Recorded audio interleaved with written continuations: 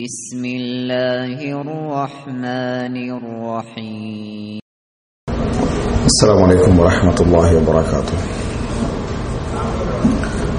إن الحمد لله نحمده ونستعينه ونستغفره ونعوذ بالله من شرور أنفسنا ومن سيئات أعمالنا من يهده الله فلا مضل له ومن يضلل فلا هادي له وأشهد أن لا إله إلا الله وحده لا شريك له وأشهد أن محمدا عبده ورسوله أما بعد. அன்புள்ள சகோதரர்களே, சகோதரிகளே, தாய்மார்களே, இன்றைய இந்த இரவு நேர நிகழ்ச்சியிலே தகுதிகளை விட்டுக் கொடுத்த தலைவர்கள் என்கின்ற தலைப்பில் நாம் சில முக்கியமான விஷயங்களை இந்த இடத்திலே எமக்கு மத்தியிலே ஞாபகப்படுத்திக் கொள்ள இருக்கிறோம். அன்புள்ள சகோதரர்களே, இந்த தலைப்பு ஒரு வசன நடையில் அமைஞ்சிருந்தாலும் கூட நமக்கு என்ன பிரயோசனம் தருகிறது அப்படி என்ற செய்தியை நாம் ஆரம்பமாக தெரிந்து கொள்ள வேண்டும். இந்த தலைப்பினூடாக நாம் சொல்ல விரும்பக்கூடிய செய்தி என்ன, இந்த தலைப்பினூடாக நாம் தெரிந்து கொள்ள வேண்டிய அந்த மெசேஜ் என்ன என்கின்ற அந்த பகுதி நாம் தெரிந்து கொள்ள வேண்டும். அதாவது நாம் வாழக்கூடிய இந்த காலகட்டம் குர்ஆனையும் சுன்னாவையும் பேசக்கூடியவர்கள், மார்க்கத்திலே இருக்கக்கூடியவர்களுக்கு மத்தியில் கூட விட்டுக் கொடுப்புகள் இல்லாத ஆசை அபிலாசைகள் மேலோங்கி இருக்கக்கூடிய ஒரு காலகட்டத்திலே நாம் என்ன செய்கிறோம், வாழ்ந்து கொண்டிருக்கிறோம். நல்ல முறையில் படித்திருப்பார்கள், நல்ல முறையில் மார்க்க விஷயங்களை தெரிந்திருப்பார்கள், நிறைய விளங்கி இருப்பார்கள். அவர் மார்க்க விஷயத்திலே ஒரு பெரிய ஆழமான அறிவுள்ளவர் என்று நாம் பார்க்கிறோம். அவருடைய வணக்க வழிபாடுகள், அவர்களது எல்லா செயல்பாடும் நல்ல முறையிலே இருக்கின்றன. ஆனால் ஒரு பிரச்சனை என்று வந்துவிட்டால், சர்ச்சை என்று வந்துவிட்டால், இருப்பவர்களிலேயே மிக மோசமானவராக என்ன செய்கிறார், நடந்து கொள்கிறார் என்பதை நாம் என்ன செய்கிறோம், இந்த சமுதாயத்திலே நிறைய பார்க்கிறோம். ஒரு சின்ன விஷயத்தை கூட என்ன செய்ய மாட்டார்கள், மார்க்க விஷயத்தை நான் சொல்லவில்லை, ஒரு விஷயத்தை விட்டு கொடுத்து போகலாம், மன்னித்து போகலாம், உள்ளத்திலே குரோதம் வளர்க்காமல் இருக்கலாம், மற்றவர்களை தூற்றாமல் இருக்கலாம், மற்றவர்களை பற்றிய நல்லெண்ணத்திலே இருக்கலாம், எனக்கு தேவையில்லை என்று என்ன செய்யலாம், விட்டு கொடுக்கலாம். ஆனால் அந்த பண்புகளை காண முடியாத ஒரு சூழ்நிலையிலே நாம் என்ன செய்கிறோம், இருந்து கொண்டிருக்கிறோம். ஏதோ ஒரு வகையில் தன் பக்கம் நியாயம் இருந்தாலும் கூட தான் விட்டு கொடுக்கலாம். ஆனால் இந்த விட்டு கொடுப்பு என்பது இன்றைக்கு அற்பமான விஷயங்கள் கூட என்ன இல்லை என்பதை பார்க்கிறோம்.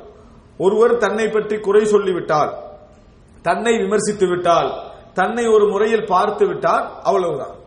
அதற்கு பின்னால அந்த மனிதரை ஒட்டுமொத்தமாக அவரது குணநலன்கள், அவர்களது நலவுகள், அவருடைய எல்லா விஷயத்தையும் அப்படியே குழி தோண்டி புதைக்கக்கூடிய நிலைமையில் நாம் என்ன செய்கிறோம், இருந்து கொண்டிருக்கிறோம். இது ஒரு கெட்ட குணம், ஒரு கெட்ட பழக்கம், ஒரு கெட்ட பண்பாடு. மார்க்கம் நமது உள்ளங்களில் முழுமையாக நுழையவில்லை என்பதற்கான ஒரு ஆதாரம் இது. அது மாத்திரமல்ல, அப்படி செய்கின்றவர்கள் இதுல பெரிய அநியாயம் அதுதான். அந்த மாதிரி விட்டு கொடுக்காதவர்கள் தான் நாங்கள் தான் இந்த சமுதாயத்திலே மிகவும் விட்டு கொடுத்தவர்கள் என்று பேசுவது என்பது அதைவிட பெரிய ஒரு அநியாயம் அது. அதாவது தாங்கள் நிறைய விட்டு கொடுத்தது போலும், நிறைய மன்னித்தது போலும், நிறைய பொறுத்தது போலும் என்ன செய்வார்கள், பேசுவார்கள். ஆனால் பிரச்சனைக்கு அவர் தான் காரணமா இருப்பார். பிரச்சனைக்கு காரணமே அவர்தான். பிரச்சனைக்கு காரணமே அவர்களுடைய குணம்தான். பிரச்சனைக்கு காரணமே அவர்களுடைய சிக்கல்கள் தான். ஆனால் அவர்கள் பேசுவதெல்லாம் நான் ஏதோ விட்டு கொடுத்து மன்னிச்சு போறதுனால இது என்ன செய்யுது, இப்படி இருக்குது, இப்படி என்று எல்லா தரப்பினரும் பேசுவது என்பது இது ஒரு 10% இருக்கலாம். ஒரு மனிதன்ட்ட இருக்கும், மிகச்சி போனால் 10% இருக்கலாம். ஆனால் 90% என்ன செய்கிறது, மிகைத்து இருப்பதை நாம் பார்க்கிறோம். கிட்டத்தட்ட ஒரு கணவன் மனைவி சண்டை மாதிரி இது. எப்படி கணவன் மனைவி சண்டை என்பது இருக்கிறதே, அது இன்றைக்கு வரும், நாளைக்கு போகும். ரெண்டு பேரும் என்ன வெற்றி அடைந்தவர்களாகவோ தோல்வி அடைந்தவர்களாகவோ கருத மாட்டார்கள். அந்த மாதிரியான ஒரு பிரச்சனை இன்றைய சமுதாயத்தில் இருப்பது மிகவும் ஒரு கவலைக்கிடமான ஒரு செய்தி இது. இந்த மாதிரியான ஒரு சூழ்நிலையில் நாம் வாழ்வோம் என்று சொன்னால், இந்த மாதிரியான ஒரு சூழ்நிலையில் நாம் இருப்போம் என்று சொன்னால், நிச்சயமாக இந்த சமுதாயத்திலே நாம் எதை உருவாக்க விரும்புகிறோமோ, எந்த ஒற்றுமையை, எந்த நன்மையை, எந்த நலவை நாம் உருவாக்க விரும்புகிறோமோ அதை ஒரு நாளும் என்ன செய்ய முடியாது, எங்களால் உருவாக்க முடியாது. ரசூலுல்லாஹி ஸல்லல்லாஹு அலைஹி வஸல்லம் அவர்கள் ஒரு முறை இது ஒரு சின்ன ஒரு சம்பவம் தான், அதுல எவ்வளவு படிப்பினை பாருங்கள். ரசூல் ஸல்லல்லாஹு அலைஹி வஸல்லம் அவருடைய ஒட்டகத்தோடு தனது ஒட்டகத்தை போட்டி போட வைப்பதற்காக ஒரு கிராமப்புறவாசி ஒரு அராபி என்ன செய்யறாரு, போட்டிக்கு அழைக்கிறார். அப்படி போட்டிக்கு அழை நேரத்தில் ரசூலுல்லாஹி ஸல்லல்லாஹு அலைஹி வஸல்லம் அவருடைய ஒட்டகம் எப்படி இருந்தது, லா யுஸ்பாக், அது எப்பயும் தோல்வி அடையாது, அது தோல்வி அடையாத ஒரு ஒட்டகமாக இருந்தது. போட்டி நடக்குது, ரசூல் ஸல்லல்லாஹு அலைஹி வஸல்லம் அவருடைய ஒட்டகம் என்ன செய்கிறது, தோல்வி அடைந்து விடுகிறது. ரசூலுல்லாஹி ஸல்லல்லாஹு அலைஹி வஸல்லம் உடைய ஒட்டகம் தோல்வி அடைந்த உடனே ரசூல் ஸல்லல்லாஹு அலைஹி வஸல்லம் என்ன சொன்னார்கள் தெரியுமா? அதாவது ஹக்குன் அலல்லாஹி அல்லா யர்தஃபிஅ ஷைஉம் மினல் அர்தி இல்லா வதஅஹு அல்லாஹ். இந்த உலகத்திலே எந்த ஒன்று உயர்ந்து போனாலும் அதை ஒரு முறை தாழ்த்தி விடுவது அல்லாஹ்வுடைய கடமைகளில் ஒன்று, அல்லாஹ்வுடைய கடமைகளில் ஒன்று என்று தனது தோல்வியின் பொழுது ரசூல் ஸல்லல்லாஹு அலைஹி வஸல்லம் அவர்கள் சொன்ன வார்த்தை. அடுத்தவன் தோல்வியில சொன்னதல்ல இது. இப்ப அடுத்தவன் தோல்வி சொன்னோன்னே நம்ம நிறைய ஹதீஸ் சொல்லுவோம், அது வேற. பாத்தீங்களா, அல்லாஹ் தஆலா இந்த மாதிரி சொல்லிட்டான், இந்த மாதிரி நடந்தா எல்லாம் என்ன செய்ய இதான் நடக்கும் அப்படின்னு நிறைய ஹதீஸ்கள் எடுத்து சொல்லுவோம். நாங்க வீழ்ச்சி அடைஞ்சோன்னே அல்லாஹ் நம்மளை சோதிக்கிறான் அப்படின்னு நமக்கு ஒரு சார்பா ஒரு வசனத்தை என்ன செய்து கொள்வோம். அப்படி அல்ல, இது தான் தோல்வி அடைந்த நேரத்தில் ரசூலுல்லாஹி ஸல்லல்லாஹு அலைஹி வஸல்லம் சொன்ன வார்த்தை என்ன? அல்லாஹ் தஆலா இந்த உலகத்தில் எது ஒன்று உயர்ந்து போனாலும் சரி ஒரு முறை அதை தட்டி வைப்பது அல்லாஹ்வுடைய கடமைகளில் ஒன்று என்று ரசூலுல்லாஹி ஸல்லல்லாஹு அலைஹி வஸல்லம் சொன்னார்கள். அன்புள்ள சகோதரர்களே, அற்பமான இந்த உலகத்தை ஒருவர் நல்ல முறையில் படித்து விட்டால், குர்ஆனும் சுன்னாவும் இந்த உலகத்துக்கு என்ன மரியாதை கொடுக்கிறது, இந்த உலகத்துல நீங்க என்னதான் ஒரு பெரிய ஆட்சி அடைந்து விட்டாலும் உங்களது கடைசி இடம் அந்த 6 அடி நிலம்தான் என்பதை நம்ம உணர்ந்து கொண்டோம் என்றால், உலகத்துல என்னதான் பேசி ஆசைப்பட்டு நமது பெருமைகளை நிரூபித்து விட்டாலும் சரி, கொஞ்சம் ஒரு நரம்பு சுளுக்கி விட்டால் அசைய முடியாத ஒரு பிணமாக நாங்கள் என்ன செய்து விடுவோம், மாறி விடுவோம் என்று நாம் புரிந்து கொண்டோம் என்று சொன்னால், நான் தான் என்று அலைகிற நேரத்தில் தன்னை தானையே கவனித்துக் கொள்ள முடியாமல் இன்னொருவரின் கவனத்திலே நாம் வாழ வேண்டிய மலஜலம் கூட கழிக்க முடியாமல் இன்னொரு கவனத்திலே வாழ வேண்டிய ஒரு காலமும் இந்த உலகத்திலே என்ன உண்டு என்று தெரிந்து கொண்டால், இந்த மாதிரியான கேவலமான குணங்கள், இந்த மாதிரியான மோசமான குணங்களை விட்டு ஒரு மனிதன் தன்னை என்ன செய்து விடுவார், தூய்மையாக்கிக் கொள்வார். இயன்ற அளவுக்கு தனது உரிமைகளை கூட விட்டுக் கொடுப்பார். இயன்ற அளவுக்கு தான் சரியாக இருந்தாலும் கூட, தான் அதுலதான் இருக்கிறேன் என்று தெரிந்தாலும் கூட, இது நம்மளுக்கு தேவை கிடையாது, நீங்களே வச்சுக்கோங்க. எந்த விதமான பாராட்டும் இல்லாமல், நான் விட்டு கொடுத்தேன் என்ற பெரிய பாராட்டு மலைகளை தானே சொல்லிக் கொள்ளாமல், நடந்தது நடக்காதது போன்று என்ன செய்வான் ஒருவன் வாழ்ந்து கொண்டிருப்பான். அவர்தான் உண்மையான முஃமின். ஆனால் இது பல உரைகளில் சொல்லப்பட்டு விட்டு, பெருமை, பணிவு, உயர்வு, அது இது எல்லாம் இவ்வளவு கேட்டாச்சு. கேட்டு முடிந்த பின்னாலும் பேசுறவருக்கு அது விளங்கல, கேட்கிறவருக்கு அது என்ன செய்யல, விளங்குதில்லை. அந்த மாதிரியான மாற்றத்தை காண முடியவில்லை. இதெல்லாம் பார்க்கிற நேரத்திலே ரசூலுல்லாஹி ஸல்லல்லாஹு அலைஹி வஸல்லம் ஒரு செய்தி சொன்னார்கள், இன்னவன்னாசு கல் இப்லில் மிஆ லா தஜிது ஃபீஹிம் ராஹிலா. இந்த 100 ஒட்டகங்கள் இருந்தால் அதுல பிரயாணம் போறதுக்கு ஒரு ஒட்டகம் கூட சில நேரத்தில் சூட் ஆகாது. இருக்கிற எல்லா ஒட்டகத்திலும் பிரயாணம் போக இயலாது. நம்ம போற வார வழியில காணக்கூடிய ஒட்டகங்கள் இருக்குது, இவைகளெல்லாம் பிரயாணம் போறதுக்கு தகுதியான ஒட்டகம் அல்ல. அப்ப ரசூல் ஸல்லல்லாஹு அலைஹி வஸல்லம் 100 ஒட்டகம் இருந்தா சில நேரங்கள்ல, பல நேரங்கள்ல ஒரு ஒட்டகம் கூட பிரயாணத்துக்கு எப்படி தேராதோ அதுபோலதான் இந்த மனிதர்களும் சூட்டபிளான ஒத்தரை கூட நீங்க 100ல என்ன செய்ய மாட்டீங்க, பார்க்க மாட்டீங்கன்னு ரசூலுல்லாஹி ஸல்லல்லாஹு அலைஹி வஸல்லம் சொல்றாங்க. இப்ப 100க்கு ஒருவரை காண்பது அரிது என்று ரசூலுல்லாஹி ஸல்லல்லாஹு அலைஹி வஸல்லம் சொல்றாங்க. எத்தனை 100க்கு ஒருவரை கூட பொருத்தமானவராக காண்பது அரிது அப்படின்னு சொன்னா 1000 பேர் இருந்தா எத்தனை பேர் தேர்வாங்க, 10 பேர் என்ன செய்வார்கள், தேர்வார்கள் என்கின்ற அந்த ஹதீஸை உண்மைப்படுத்திக் கொண்டிருக்கக்கூடிய நிலைமையை தான் நாம் என்ன செய்கிறோம், பார்க்கிறோம். கேட்கக்கூடிய பெரும்பாலும் மார்க்க உரைகள் கூட கேட்கின்றவர்கள் எல்லோரும் இது எனக்கு சொல்லப்பட்டதில்லை, எனது எதிரிக்கு சொல்லப்பட்டதுன்னு என்ன செய்யறாங்க, நினைக்கிறாங்க. இது எனது எதிரிக்கு சொல்லப்பட்ட சில பயான்கள்லயே நான் பார்த்திருக்கிறேன். இந்த மாதிரியான விஷயங்கள் சொல்லப்படுற நேரத்தில் நம்மளே பார்க்கிறவர் பின்னுக்கு பார்த்துக்கிட்டு இருப்பாரு, எது அவர் வந்திருக்கிறாரான்னு, எது இந்த பயான் எவருக்கு கேட்கணும் அவர் நினைக்கிறாரோ அவர் வந்திருக்கிறாரான்னு பின்னால பார்த்துட்டு இருப்பாரு. கண்டுட்டா இவருக்கு சரியான திருப்தியே பயான் அவருக்கு தான், மார்க்க உரை அவருக்கு தான். ஆனா ஒரு நல்ல ஒரு முஃமின் என்ன நினைப்பான்டா, தான் நல்லவனே ஆக இருந்தாலும் கூட இது எனக்கும் தான், எனக்கும் சில இந்த மாதிரியான குணங்கள் உண்டு, அதுல நான் என்ன செய்யணும், திருந்தணும் என்று நினைப்பான். இந்த செய்தி தான் இந்த நான் சொல்லக்கூடிய சில சம்பவங்களூடாக நீங்கள் பெற்றுக்கொள்ள வேண்டிய விஷயம். இந்த செய்தி தான் நான் இப்பொழுது சொல்லக்கூடிய செய்திகளினூடாக நீங்கள் உங்களுக்கு கிடைக்க வேண்டிய மெசேஜ் இதுதான். இந்த மெசேஜை நீங்கள் இன்னும் வலுப்படுத்திக் கொள்வதற்கு தான் நான் சில சம்பவங்களை, நாம் கேட்ட சம்பவங்கள் தான் என்றாலும் கூட அதிலே உள்ள இந்த கருத்தை நாம் மையப்படுத்தி இந்த இடத்துல உங்களுக்கு மத்தியிலே ஞாபகப்படுத்துகிறேன். அன்புள்ள சகோதரர்களே, நாம் இந்த உலகத்திலே ரசூலுல்லாஹி ஸல்லல்லாஹு அலைஹி வஸல்லம் அவர்களுக்கு பின்னால் மிகவும் சிறந்த மக்களாக யாரை பார்க்கிறோம்? ரசூல் ஸல்லல்லாஹு அலைஹி வஸல்லம் உடைய தோழர்கள், தோழிகளை, ரசூல் ஸல்லல்லாஹு அலைஹி வஸல்லம் சஹாபாக்களையும் சஹாபியாத்துக்களையும் தான் நாங்கள் பார்க்கிறோம். உண்மையிலேயே இறையச்சத்துக்கும் மிகவும் சிறந்த மனிதர்கள், பண்பாளர்கள் என்பதற்கும் அவர்கள் மிகவும் தகுதியானவர்களாக இருந்தார்கள். அது மாத்திரமல்ல, அதிலே இப்ப நம்மெல்லாம் இஸ்லாம் போட்ட அத்திவாரத்துக்கு மேலே இருந்து கொண்டிருக்கிறோம். இஸ்லாம் போட்ட அத்திவாரத்துக்கு மேலே இருந்து கொண்டிருக்கிறோம். ஆனால் அந்த அத்திவாரம் விடப்படுவதற்காக தங்கள் ரத்தங்களையும் சொத்துக்களையும் இழந்தவர்கள் அந்த நபித்தோழர்கள். அப்படி ஒரு இழப்புக்கு பின்னால் வரக்கூடிய அந்த வீட்டை நிர்வாகம் செய்வதற்கு மிகவும் தகுதியானவர்கள் யார்? அதாவது அந்த நிலத்துக்கும் அது அத்திவாரம் இடப்படுவதற்கும் அந்த வீட்டை கட்டியெழுப்புவதற்கும் அதனது பாதுகாப்புக்கும் போராடியவர்கள் நபித்தோழர்கள். அதை நிர்வாகம் செய்வதற்கு மிகவும் தகுதியானவர்கள் யார்? அந்த நபித்தோழர்கள். அதற்காக இவர்கள் இழந்தார்கள், அவர்கள் தான். ஆனால் இவ்வளவு கஷ்டப்பட்டு உருவாக்கிய இந்த வீட்டை வெளியே இருந்து யாரோ வந்து நிர்வாகம் செய்து கொண்டிருக்கிற நேரத்தில் கூட அவருக்கு கீழ் வாழ்ந்தவர்கள் தான் நபித்தோழர்கள். அதாவது அவர்கள் ரத்தத்தை இழந்து, குடும்பங்களை இழந்து, சொந்தங்களை இழந்து, நாட்டை, ஊரை இழந்து கட்டிய வீட்டை யாரோ ஒருவர் வந்து நிர்வாகம் செய்து கொண்டிருந்த நேரத்தில் கூட அதற்கு கட்டுப்பட்டு பையத்து செய்து வாழ்ந்து கொண்டிருந்தார்கள் நபித்தோழர்கள். இதுல நாங்கள் ஒரு சில விஷயங்களை பார்க்கிறோம். அன்புள்ள சகோதரர்களே, உமர் இப்னுல் கத்தாப் ரலியல்லாஹு அன்ஹு அவர்கள் அபூபக்கர் ரலியல்லாஹு அன்ஹு அவர்களுக்கு ஒரு ஆலோசனை சொன்னார்கள். என்ன அப்படின்னு சொன்னால், காலித் இப்னுல் வலீத் ரலியல்லாஹு அன்ஹு அவர்களை ஆட்சியில் இருந்து, அதாவது போர் தளபதியாக இருக்கின்ற அந்த நிலையிலிருந்து நீக்குமாறு என்ன செய்தார்கள்? ஒரு ஆலோசனை சொன்னார்கள். போர் தளபதி என்ற இடத்திலிருந்து நீக்கி விடுங்கள் என்ற ஆலோசனை சொன்னார்கள். காரணம் சொன்னார்கள் என்ன தெரியுமா? இன்னமா யன்சுருல்லாஹு தீனஹு, அல்லாஹ் தஆலா தனது மார்க்கத்துக்கு தான் உதவி செய்கிறான். காலித் இப்னு வலீத் என்ன செய்யவில்லை? இந்த மார்க்கத்தை வளர்க்கவில்லை. வளர்ப்பவர் யாரு?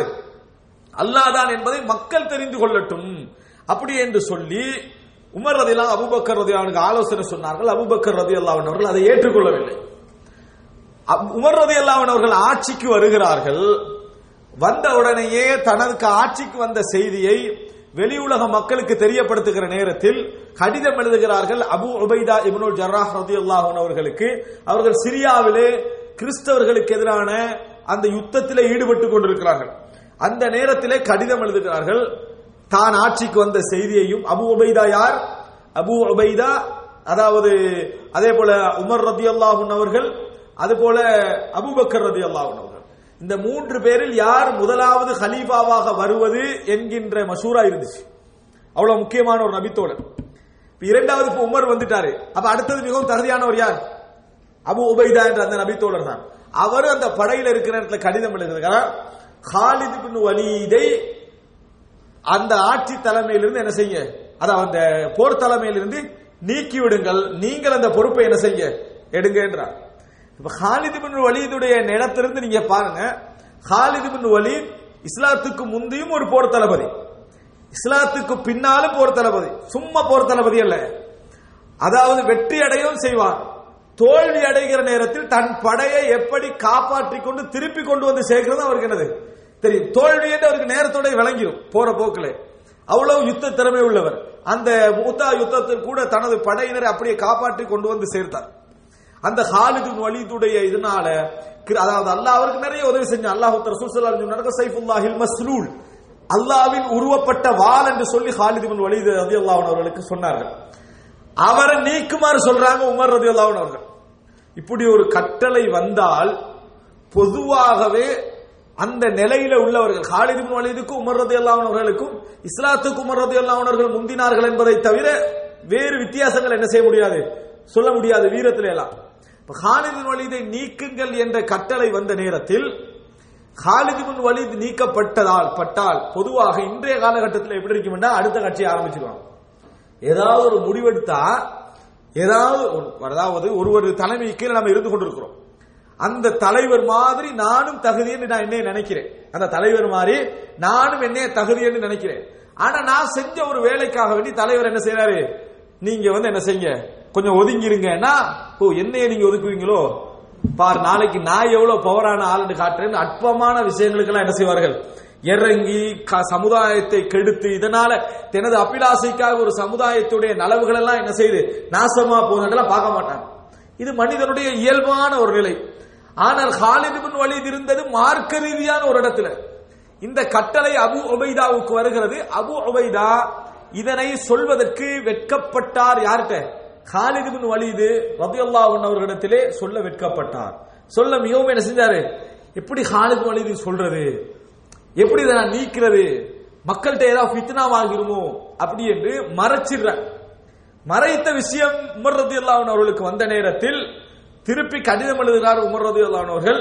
இது எனது கட்டளை, உடனே அவர் என்ன செய்யணும், அந்த தளபதி என்ற பதவியிலிருந்து நிரிக்கணும் அப்படி என்றார். இரண்டாவது முறை வருது. அப்ப அதனால ஒரு சில அதாவது முஹாஜிர்களை அழைத்து மஷூரா பண்றாரு அபு உபைதா. இந்த மஷூராவுடைய செய்தி காலித் இப்னு வலீத் ரலியல்லாஹு அன்ஹு அவர்களுக்கு வந்து சேருகிறது. என்னை உமர் நீக்கிவிட்டார். அபு உபைதா அதை என்ன செய்யறாரு, என்கிட்ட சொல்ல சங்கடப்படுகிறார் அந்த செய்தி வருது. காலித் இப்னு வலீத் நேர வந்தாரு அபு உபைதா ரலியல்லாஹு அன்ஹு வந்து, யக்ஃபிருல்லாஹு லக், அல்லாஹ் உங்களது பாவத்தை என்ன செய்யட்டும், மன்னிக்கட்டும்.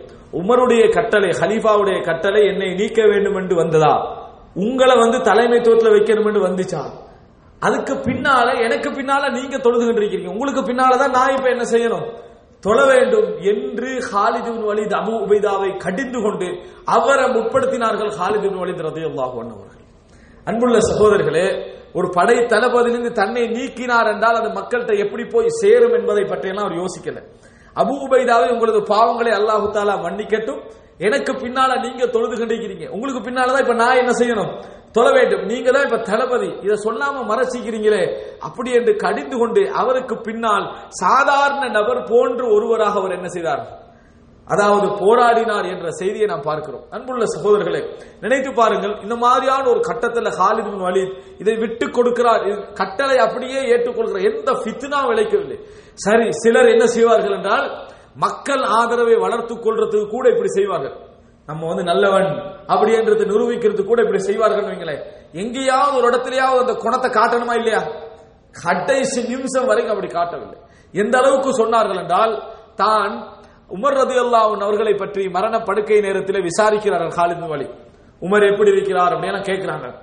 உமர் நல்ல முறையில் ஆட்சி செய்து கொண்டிருக்கிறார் என்று சொன்ன நேரத்தில் காலித் இப்னு வலீத் சொன்னார்கள், ல இன்மா தஉமர் லதரயன்ன உமூரன் துன்கிருஹா, உமர் மௌத்தாகினால் மார்க்கத்துக்கு முரணான நிறைய விஷயங்களை காண்பீர்கள் அப்படின்றார் ரலியல்லாஹு அன்ஹு. என்ன சொன்னார்கள்? ல இன்மா தஉமர் லதரயன்ன உமூரன் துன்கிருஹா, உமர் மரணித்து விட்டால் மார்க்கத்துக்கு முரணான நிறைய விஷயங்களை நீங்கள் காண்பீர்கள். தன்னை ஏன் நீக்கினார் என்பதை சிறந்த முறையில் விளங்கி வைத்திருந்தார்கள். ஏன் நீக்கினார் என்பதை சிறந்த முறையில் விளங்கி, இன்னமா யன்சுருல்லாஹு தீனஹு, அல்லாஹ் தனது மார்க்கத்துக்கு உதவி செய்கிறான் என்பதை மக்கள் தெரியணும், அகீதால ஒரு கோளாறு என்ன செய்யக்கூடாது, வரக்கூடாது என்பதற்குத்தான் என்னை நீக்கினார் என்பதை சிறந்த முறையில் என்ன செய்தார், புரிந்திருந்தார்கள் காலித் இப்னு வலீத் ரலியல்லாஹு அன்ஹு அவர்கள். அன்புள்ள சகோதரர்களே, இந்த இவ்வளவு பெரிய ஒரு தலைமை பதவியை அவர் விட்டுக் கொடுக்கிறார் என்று சொன்னால், ஒரு பெரிய தளபதியுடைய இடத்தை அவர் விட்டுக் கொடுக்கிறார் என்று சொன்னால், அதை கடைசி வரைக்கும் அதற்காக ஒரு குரோதத்தையோ விரோதத்தையோ அவர் உருவாக்கி கொள்ளவில்லை என்றால், அற்பமான விஷயங்களுக்கெல்லாம் நம்ம பிடிக்கிற சண்டை இருக்குது, அற்ப இதெல்லாம் நீங்க பாத்தீங்க என்று சொன்னால், ஒருத்தன் உயிரை விடணும்னா அதுக்கு ஆக உச்சகட்டம் என்றது அல்லாஹ்வுடைய பாதையில உயிரை விடுறதுதான். அதுல தளபதி என்ற பகுதியை விட்டுக் கொடுக்கக்கூடிய அந்த காலித் இப்னு வலீத் எங்கே சாதாரணமான மேட்டர்களுக்கெல்லாம் சண்டை பிடித்து அதை இஸ்லாமாக காட்டுகின்ற எங்களது நிலை என்னது எங்கே என்பது நாம் என்ன செய்யணும், பார்த்துக் கொள்ள வேண்டும். அன்புள்ள சகோதரர்களே, இது அடுத்தது ஒரு செய்தியை பாருங்கள். அதாவது உமர் ரலியல்லாஹு அன்ஹு அவர்கள் தனக்கு கீழே தான் மரணிக்கிற நேரத்தில் 6 நபர்களை உமர் ரலியல்லாஹு அன்ஹு அவர்கள் என்ன செய்கிறார்கள், அதாவது மஷூராவுக்காக சொல்கிறார்கள். 6 நபர்களை மஷூராவுக்காக சொல்கிறார், அடுத்த ஆட்சியாளரை தெரிவு செய்கின்ற மசூராவுக்காக சொல்கிறார்கள். அதுல உமர் ரலியல்லாஹு அன்ஹு அவர்கள் இன்னொருவரையும் சொல்லி இருக்க வேண்டும். 7 நபர்களை என்ன செய்திருக்கணும், சொல்லி இருக்க வேண்டும். ஆனா உமர் ரலியல்லாஹு அன்ஹு அவர்கள் அந்த 7வது நபரை சொல்லவில்லை. யார் அவர்? Saeed ibn Zaid ibn Amr ibn Nufail என்று சொல்கின்றவர். சயீத் இப்னு ஸைத் என்று சொல்லப்பட்ட ரசூல் ஸல்லல்லாஹு அலைஹி வஸல்லம் அவர்கள் சொர்க்கத்துக்கு நன்மாராயம் கூறியவர்களில் ஒருவர் தான் இந்த சயீத் இப்னு ஸைத் என்பவர். உமர் ரலியல்லாஹு அன்ஹு அவர்கள் அவரை பேரை சொல்லல, அவருடைய பெயரை சொல்லவில்லை. உமருக்கு அடுத்ததாக பையத்து செய்வதற்கு மக்கள் மிகவும் ரெடியாக இருந்த இன்னொருவர் இருந்தார்கள். யாரு? அப்துல்லா இப்னு உமர் ரலியல்லாஹு அன்ஹு அவர்கள். அப்துல்லா இப்னு உமர் ரலியல்லாஹு அன்ஹு அவர்கள். இந்த 2 பேரையும் உமர் ரலியல்லாஹு அன்ஹு அவர்கள் புறக்கணித்தார்கள். அதாவது உமர் ரலியல்லாஹு அன்ஹுடைய ஆட்சி என்றது சாதாரணமானதல்ல. மத்திய கிழக்கெல்லாம் பரவி, இன்னும் சொல்ல போனால் சிரியா, அங்க கிழக்கு பகுதிகளுக்கெல்லாம் ஊடுருவதற்கான ஆரம்ப நிலையில இருந்து கொண்டிருக்கக்கூடிய ஆட்சி. எகிப்து எல்லாம் அவங்க கையில இருக்குது. இந்த ஆட்சிக்கு தந்த மகன பேரை சொல்லல, அடுத்தது சயீத் என்றவருடைய பெயரை சொல்லல. ஏன் சயீத் என்றவருடைய பெயரை சொல்லல தெரியுமா? அவர் தனது பெரிய தந்தையுடைய மகன், சொந்தக்காரர், பெரிய தந்தையுடைய மகன். தனது சொந்தத்தில் எவருடைய பேர் இதுல வரக்கூடாது அப்படின்னு நினைக்கிறாங்க. ஆனா தகுதியில எடுத்துக்கிட்டீங்கன்னா 2 பேரும் மிகவும் தகுதி, அந்த 2 பேரும் மிகவும் தகுதியானவர்கள். ஆனால் உமர் ரலியல்லாஹு அன்ஹு அவர்கள் என்ன செய்கிறார்கள்? அந்த 2 பேருடைய பெயரையும் சொல்லவில்லை என்பதை நம்ம பார்க்கிறோம். அந்த 2 பேருடைய பெயரையும் சொல்லவில்லை என்பதை பார்க்கிறோம். இங்க நீங்க நினைத்து பார்க்க வேண்டும், உமர் ரலியல்லாஹு அன்ஹு அவர்களுடைய பணிவை நீங்க நினைத்து பாருங்கள். உதாரணமாக எங்கள்ல எவர்கள் ஒரு ஆட்சி என்ற ஒரு பகுதி கிடைச்சிட்டாலும், ஒரு பொறுப்பு கிடைத்து விட்டாலும், அதுல முதலாவது நுழைக்க பார்க்கிறது குடும்பத்தில் உள்ள ஒரு ஆளை தான். மகனை நுழைக்க பார்க்கிறது, தம்பியை நுழைக்க, ஒரு கம்பெனியில வேலைக்கு நுழைக்கிறது வேற, அது வேற அம்சம். சமுதாய பொறுப்புல நேரத்தில் எப்படியாவது நீங்க ஒன்னும் யோசிக்காத, டைம் அந்த டைம்ல உடனே நான் உள்ளுக்கு போட்டுறேன், அவனுக்கு ஒரு ஆலோசனை கொடுத்து, அதாவது அவனையும் அதுல தர்பியா செய்யறது, எப்படியாவது குடும்பத்தை கொண்டு வைத்து உள்ள என்ன செய்யறது, நுழைக்கிறது. ஆனா உமர் ரலியல்லாஹு அன்ஹு அவர்கள் மிகவும் கவனமா இருந்த பகுதி அது குடும்பத்தில் உள்ளவங்க யாரும் இதுக்குள்ள என்ன செய்யக்கூடாது, வரக்கூடாது என்பது மிக கவனமாக இருந்தார்கள். அதனால சயீத் என்றவருடைய பெயரை சொல்லவில்லை. அன்புள்ள சகோதரர்களே, சொர்க்கவாதி என்ற ரசூல் ஸல்லல்லாஹு அலைஹி வஸல்லம் 10 பேர்கள் ஒருவராக சொன்ன அவர், அதற்கு பின்னால் அவரை பற்றி நீங்க எந்த செய்தியை பார்க்க மாட்டீங்க. உமருடைய மரணத்துக்கு பின்னால அவரை பற்றி யுத்தத்தில் கலந்து கொண்டாரு, போராடினாரு, ஆட்சி பொறுப்பெடுத்தார் என்று எந்த ஒரு செய்தியும் சயீதுடைய இதில் பார்க்க மாட்டீங்க. இன்றைய நவீன காலத்தில் சொல்றதாக இருந்தால் ஜுந்தியல் மஜ்ஹூல், அதாவது அறிமுகமற்ற நிலையில் இருக்கும் பிரபல்யமான ஒரு படை தளபதின்னு அர்த்தம். அறிமுகமற்ற நிலையில் இருக்கும் ஒரு இராணுவ தளபதி, இராணுவ வீரர் என்ற அர்த்தம். அப்படிப்பட்ட ஒரு வாழ்க்கை வாழ்ந்து மரணித்தார்கள் இந்த சயீத் என்றவர். உமர் ரலியல்லாஹு அவருடைய பெயரை சொல்லவில்லை. அடுத்தது அப்துல்லா இப்னு உமரை சொல்கிற நேரத்தில் சொன்னார்கள், யஷ்ஹதுக்கும் அப்துல்லா இப்னு உமர். இந்த 6 பேரும் அடுத்த கலீஃபா யார் என்று தெரிவு செய்கிற நேரத்தில் அந்த இடத்தில் அந்த நிகழ்வை பார்ப்பவராக எனது மகன் இருப்பார், அந்த நிகழ்வை பார்ப்பவராக எனது மகன் இருப்பார், அவருக்கு இதுல எந்த பங்கும் கிடையாது, அவருக்கு இதுல எந்த பங்கும் கிடையாது. அப்துல்லா இப்னு உமர் இளைஞர், இத்தனைக்கும் ஒரு அந்த வயசுல ஒரு 30 வயசு இருக்கு, அப்படி இளைஞர். ஆனா அதுக்கு பிறகு செலக்ட் பண்ற ஆகலாம் பாத்தீங்கன்னா 50-60 வயசு இருக்கும், அவங்க தான் ஆட்சி இதை பண்ணிக்கிட்டு இருக்கிறாங்க. ஆனா அப்துல்லா இப்னு உமர் இளைஞராக இருந்தவர். ஆனாலும் என்ன செய்யல, அவர் அந்த இதை என்ன செய்யவில்லை, கணக்கிலே எடுத்துக்கொள்ளவில்லை என்பதை பார்க்கிறோம். எந்த அளவுக்கு கணக்கில் எடுத்துக்கொள்ளலைன்னா, இதுக்கு பின்னால 20 வருடங்களுக்கெல்லாம் பின்னால முஆவியா ரலியல்லாஹு ஆட்சிக்கு வராங்க. முஆவியா ரலியல்லாஹு அவர்களுக்கு தெரியும், எனக்கு எதிராக ஒருவர் நின்றால் மக்கள் முழு ஆதரவு யாருக்கு போகும் என்று அவருக்கு தெரியும். யார் தெரியுமா? அது அப்துல்லா இப்னு உமர் தான். அவருக்கு எதிராக நின்றாங்க, அப்துல்லா இப்னு உமருக்கு மக்களுடைய முழு ஆதரவும் என்ன செய்யும், போகும். அதனால மக்கால வச்சு ஒரு தடவை கொஞ்சம் சொல்லி பார்க்கிறார், மக்கால அல்லது மதீனால வச்சு சொல்லி பார்க்க, மக்கள் கிரௌட் இருக்குது. அப்ப சொல்றாரு, எங்களை விட இந்த ஆட்சிக்கு தகுதியானவர்கள் இதுல யாராவது இருந்தால் அவர் தன்னை தலையை காட்டட்டும் என்னாங்க. முஆவியா ரலியல்லாஹு கேட்கிறாங்க, என்னை விட இந்த ஆட்சிக்கு இதுல பொருத்தமானவர் யாரா இருக்கிறீங்க நீ கருதுனீங்கன்னு சொன்னால் ஃபல்யுத்லி கர்னஹு, தனது தலையை அவர் காட்டட்டும் என்றாங்க. அப்துல்லா இப்னு உமர் ரலியல்லாஹு அன்ஹு சொல்றாங்க, இப்படி சொல்லி பாருங்க பாப்பா, நீங்க இப்படி சொன்னால் மக்கள் ஆதரவு எவருக்கு பின்னால் இருக்குதோ அவர் எழும்புவாரா இல்லையா? அப்துல்லா இப்னு உமர் ரலியல்லாஹு அன்ஹு சொல்றாங்க, அவர் அப்படி சொன்ன நேரத்தில் நான் சொல்ல நினைத்தேன், உங்களையும் உங்கள் தந்தையையும் யாரு இஸ்லாத்திலே வைத்து யுத்தம் செய்தாரோ, நீங்க குஃப்ர்ல இருக்கிற நேரத்தில் யுத்தம் செய்தாரோ அவர்கள் இதற்கு மிகவும் தகுதியானவர்கள் என்று நான் சொல்ல நினைத்தேன். ஆனால் அப்படி சொன்னால் தேவையில்லாத ஒரு குழப்பம் என்ன செய்யும், வரும் என்பதனால் நான் சொல்லவில்லை என்று சொன்னார். முதலாவது எதை யோசிச்சார் தெரியுமா? குழப்பம் தேவையில்லாம என்ன செய்யும், வரும் என்பதனால் நான் சொல்லவில்லை. அப்துல்லா இப்னு உமர் தான் சொல்றாங்க. கடைசி வரைக்கும் எந்த ஒரு பொறுப்பும் எடுக்காமல் மரணித்தார்கள் உமர் ரலியல்லாஹு அன்ஹு அவர்களுடைய மகன். உமரை பற்றி எப்படி படிக்க, எந்த ஒரு அரசியல்வாதியில பிள்ளை அரசியல்வாதி இல்லாம இருந்தீங்க, எப்படியாவது அரசியல கொண்டு வந்து பெரியப்பாவையா சாட்சியாக கொண்டு வந்து சேர்த்துருவாங்க. ஆனா உமர் ரலியல்லாஹு அன்ஹு அரசியல் என்பது உச்சகட்ட அரசியல். ஆனா அவரோட ஃபேமிலியில என்ன செய்யல, யாரும் அரசியலுக்கு வரவில்லை என்றால் அவர் தான் சிறந்த முறையில் என்ன செஞ்சுக்கிறார், அரசியல் செய்திருக்கிறார் என்பது அர்த்தம். அன்புள்ள சகோதரர்களே, இது நாம் உமர் ரலியல்லாஹு அன்ஹு அப்துல்லா இப்னு உமர் ரலியல்லாஹு அன்ஹு வரலாற்றில் பார்க்கக்கூடிய ஒரு மிக முக்கியமான விஷயம். மூன்றாவது பாருங்கள் சகோதரர்களே, இப்ப உமர் ரலியல்லாஹு அன்ஹு அவர்கள் 6 பேரை நியமித்து சென்றார்கள் தானே, 6 பேரும் செலக்ட் பண்ணுங்க. இவங்க அந்த 6 பேரும் வேட்பாளர்கள். 6 பேர் யாரு? வேட்பாளர்கள், சொர்க்கத்துக்கு நன்மாராயம் கூறப்பட்டவர்கள். இந்த 6 பேருமே சொர்க்கத்துக்கு நன்மாராயம் கூறப்பட்டவர்கள். இதுல ஒருவர் தான் செலக்ட் ஆகணும். இதுல ஒருவர் தான் செலக்ட் ஆகணும். சுப்ஹானல்லாஹ், இதுல ஒருவர் தான் செலக்ட் ஆகணும். செலக்ட் ஆகிறதுக்கு எல்லாருமே தகுதியானவங்க. Zubair ibn Awwam, Abdur Rahman ibn Awf, Talha ibn Ubaidullah, அது போல அதாவது உஸ்மான் ரலியல்லாஹு அன்ஹு அவர்கள், அலி ரலியல்லாஹு அன்ஹு அவர்கள், இவங்க தான் இருக்கிறாங்க. அப்துர் ரஹ்மான் இப்னு அவுஃப் சொல்றாரு, உங்கள ஒருத்தர் ஃபர்ஸ்ட்க்கு விலகிடுறாங்க. அதுக்கு பின்னால் அப்துர் ரஹ்மான் இப்னு அவுஃப் சொல்றாரு, தயவு செஞ்சு 3 பேர்ட்ட பொறுப்பை கொடுத்துருங்க, நான் வரமாட்டேன்னு சொல்லி என்ன செய்ய, எனக்கு கிலாபத்து பதவி தேவையில்லை என்று சொல்லி 3 பேர்ட்ட கொடுங்கன்றாங்க. இங்கதான் நீங்க கவனிக்கணும். வேட்பாளரை 20 ஆக்கி மக்கள்கிட்ட ஓட்டை எல்லாம் செய்யற நாசம் அடிக்கல, வேட்பாளரை குறைக்கிறது முதல் வேலை. என்ன வேட்பாளரை குறைப்பது? 3 பேர்ட்ட கொடுங்கன்றாங்க, குறைஞ்சிருங்க முதலாவது அப்படி என்றாங்க. அப்போ ஒவ்வொருவர்கிட்ட கொடுக்கிறாங்க. கடைசியில எஞ்சினவங்க யார் தெரியுமா?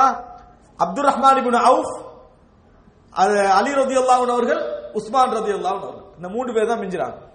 அப்துர் ரஹ்மான் இப்னு அவுஃப் யாரு? மிகப்பெரிய பணக்காரர்,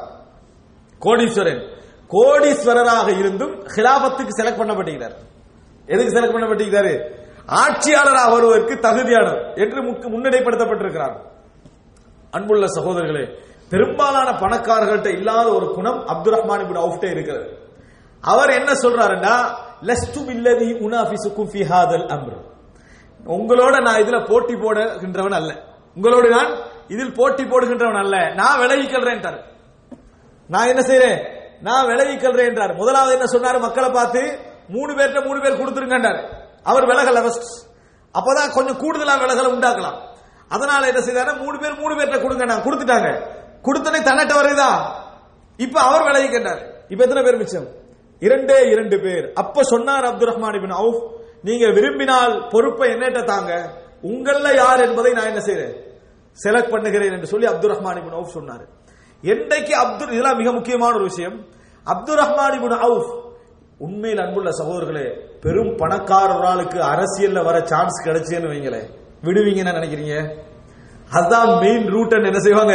அதுல இறங்க பார்ப்பாங்க. பெரும் பணக்காரன் அரசியல்ல வர சான்ஸ் கிடைச்சா எப்படி இருக்கும்? எல்லா பிசினஸையும் திறந்துறதுக்கு அதான் நல்ல வாய்ப்புன்னு என்ன செய்வான்? உள்ளுக்கு இறங்குவான்.